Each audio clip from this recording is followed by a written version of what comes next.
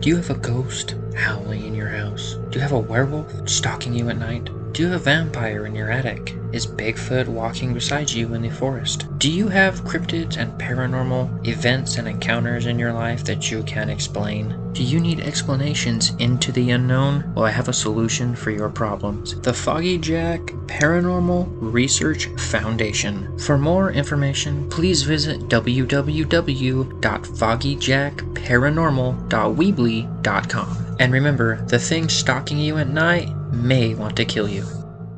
Hello, everybody, and welcome to this episode of The Haunt Lot, sponsored by the Foggy Jack Live podcast. Today, we're going to talk about independent properties or independent characters in your haunted house. Hope you guys stay tuned, and let's roll the tape. The Foggy Jack Live podcast presents The Haunt Locker.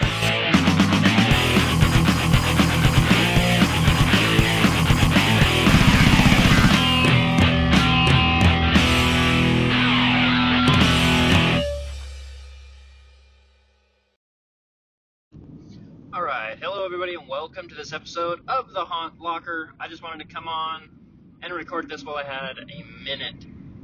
Today on The Haunt Locker, we wanted to talk about IPs, independent properties when it comes to haunted houses.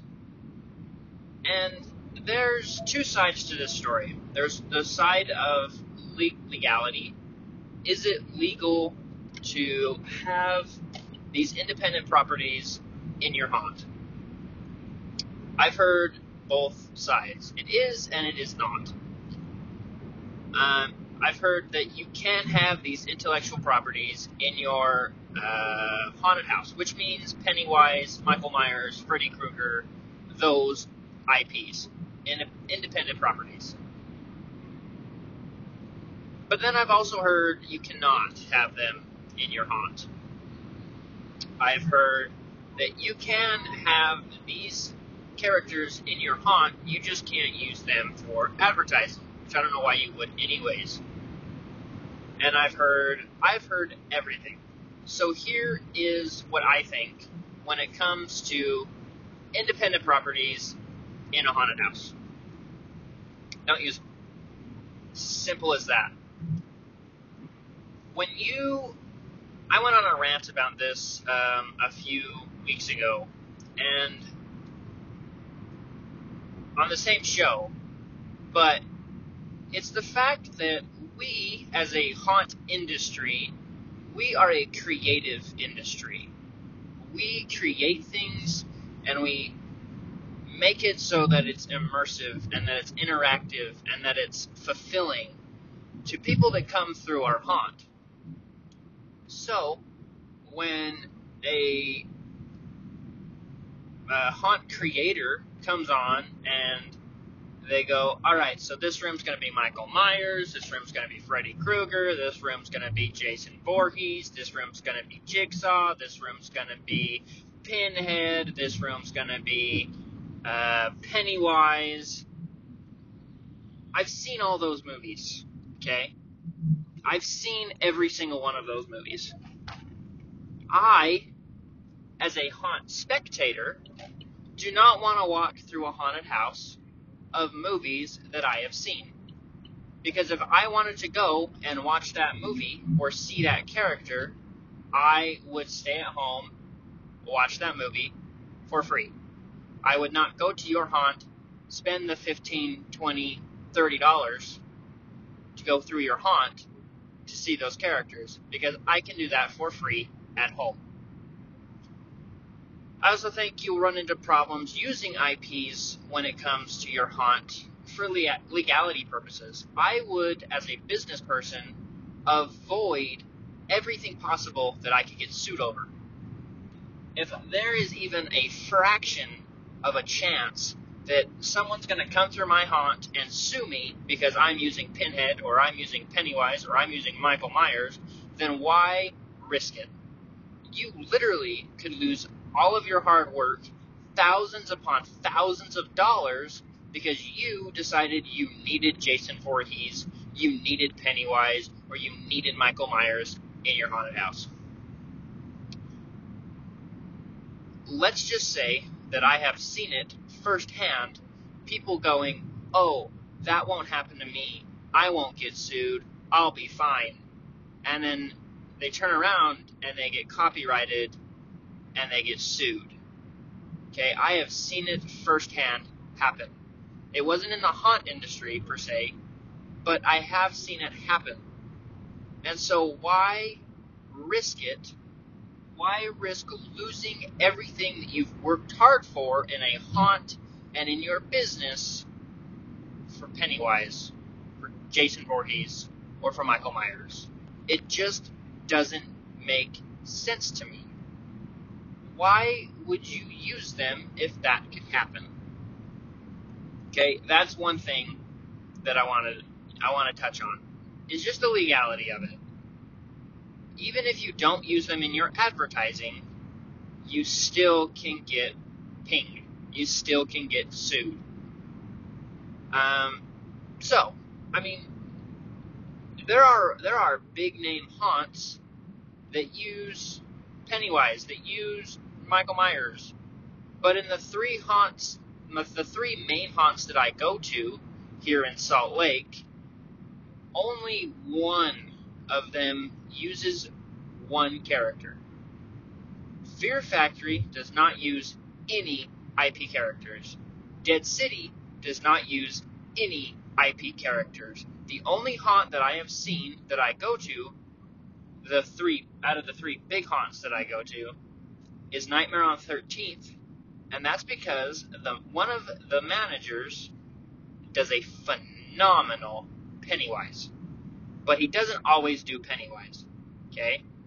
He'll throw on the Pennywise costume, he does a phenomenal job doing Pennywise, and he'll do it for one night. That I see is fine. You can have that character in your haunt for one night. Okay, you're still running the risk of using that character, but for one night is fine. But if you dedicate a whole room or a whole section or a whole haunt to that character, to those characters, that's where you're going to run into trouble. And I have seen it time and time again of people using, and it's a lot of the time, it's a lot of home haunts. Home haunts use it a lot. And I think that's also another perspective that you have to look at. Home haunts are a completely different thing than a professional haunt. In a professional haunt, don't ever use IP characters unless you are Universal Studios, or you run the risk of using them for one night. And still, I say don't do it. Universal Studios has millions and millions of dollars to push towards those companies and those IPs to legally use them. And that is a whole different ballgame that I'm not getting into. Home haunts are completely different than a professional haunt. Home haunts don't have to follow the rules a professional haunt does. And the perfect example of that is, I hate even saying the name of this haunt, but McCamey Manor. McCamey Manor can get away with their air quotes haunted house. It's more abuse and torture, because he is a home haunt. He is a home-based haunt. He doesn't have to follow the laws, the rules, and the regulations a professional haunt does.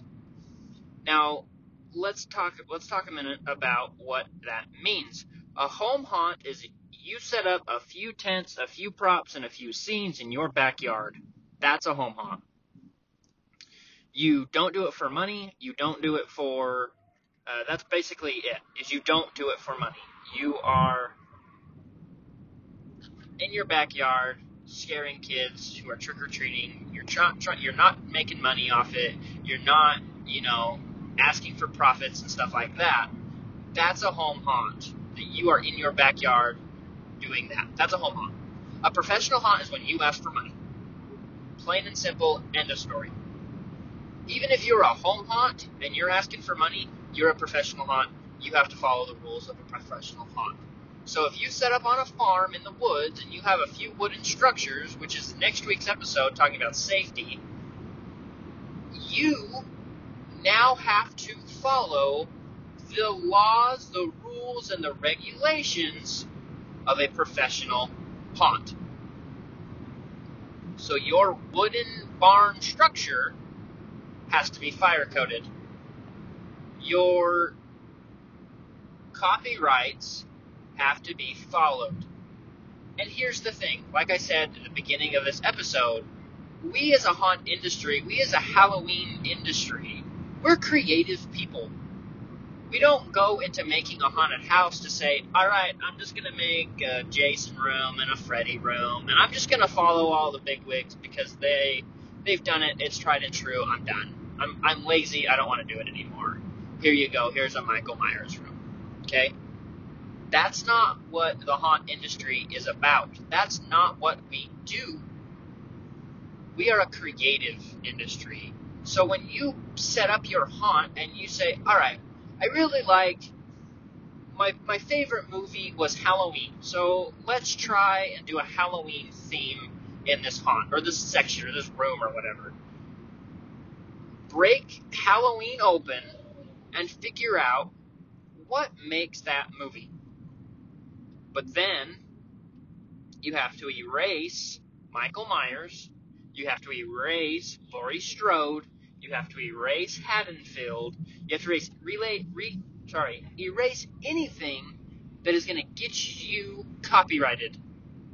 So now, what's Halloween? I, personally, would jump to the third Halloween movie with all the masks and all of that kind of stuff and use that and go off of that. Not Michael Myers, not Laurie Strode, not Haddonfield. But don't do Shamrock, and but you can do stuff like that. Set up a TV, get a video camera, make your own commercial for the Shamrock masks. Do that. Okay, if you make your own, then you're fine. But if you take that commercial, play it on your TV, that's where you're going to get pinged.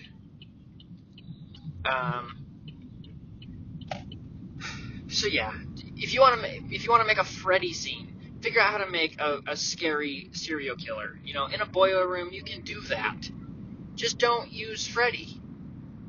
Okay, get creative. If you want a serial killer, get creative and make your own serial killer. If you want a killer clown, get creative, make your own killer clown. If you want a crazed, possessed doll, get creative, make your own.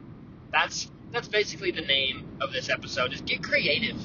Okay, you don't need Freddy, Michael, Jason. You don't need them, and you can't use them if you are asking for money from your haunt. You are a professional haunt. Do not use them. Another thing when it comes to IPs, this kind of is a different ballgame also, but music. Music is another one that a lot of people run into problems with when it comes to businesses and even haunts. There are a lot of Halloween haunted house musicians out there. The biggest one is Midnight Syndicate. Let me help you here, okay? If you go onto Google, search Midnight Syndicate, pull up their website. I'm pretty sure right on the home page it says use our music. Click on that, send them an email, ask if you can use their music. They'll say, yes, of course. Let me send you a poster. You take that poster, you put it up in your haunt. Then you can use any single song they've released for free, and you won't get copyrighted, you won't get pinged. Now, you have hours upon hours of beautifully made, professionally made Midnight Syndicate music, and a lot of haunts use Midnight Syndicate because of what they do. They are set up, they do what they do for you. They make it so you can use their music in your haunt without getting copyrighted. Because if you go and you play Rob Zombie and you play Marilyn Manson and you play Korn, you can get copyrighted. You can get copyrighted. And so in any way, shape, or form, when I make my haunt, when I make my professional haunt, because I'm going to be asking money for it, I'm going to do everything possible to make it as safe as possible, to make it as compliant as possible, and to make it as copyright safe as possible. So, to wrap up this episode, okay, we are a creative industry. You don't need big names in the haunts. You don't need Freddy. You don't need Jason. You don't need Michael. You need your imagination to make your haunt. Don't rely on John Carpenter, Wes Craven, the other big names, Stephen King. You don't need their minds. You need your own creative mind to create your haunt. Don't use IP characters unless you are Universal Studios or you're in a home haunt not asking for money. That is everything for today. Thank you guys for joining me down in the pumpkin patch here in the haunt locker. And I'm going to lock up the locker, and I'll see you guys next week. Thank you. When you watch horror movies in summer, do you cry out of angst for the Halloween season? Have you ever wondered what happens behind dark, spiderweb-encrusted curtains of a haunted house? Well, boy, oh boy, do I have a solution to all of your aching problems. The Foggy Jack Live Podcast, where the haunters meet the haunted. Each week on the show, you'll learn behind-the-scenes info of the haunt industry, the talk of the paranormal and cryptid industry. We also talk about horror movies, Halloween, and so much more. So please join us each week for this creepy, kooky, mysterious, and spooky Foggy Jack Live Podcast. And we'll catch you down in the pumpkin patch where the haunters meet the haunted. The Foggy Jack Live Podcast is found anywhere podcasts are sold, distributed, or streamed. Please follow us on all our social media accounts at FoggyJack13. Please note this podcast is not responsible for explosive diarrhea, vomiting, erectile dysfunction, heartworms, or major migraines as a result of listening to the show.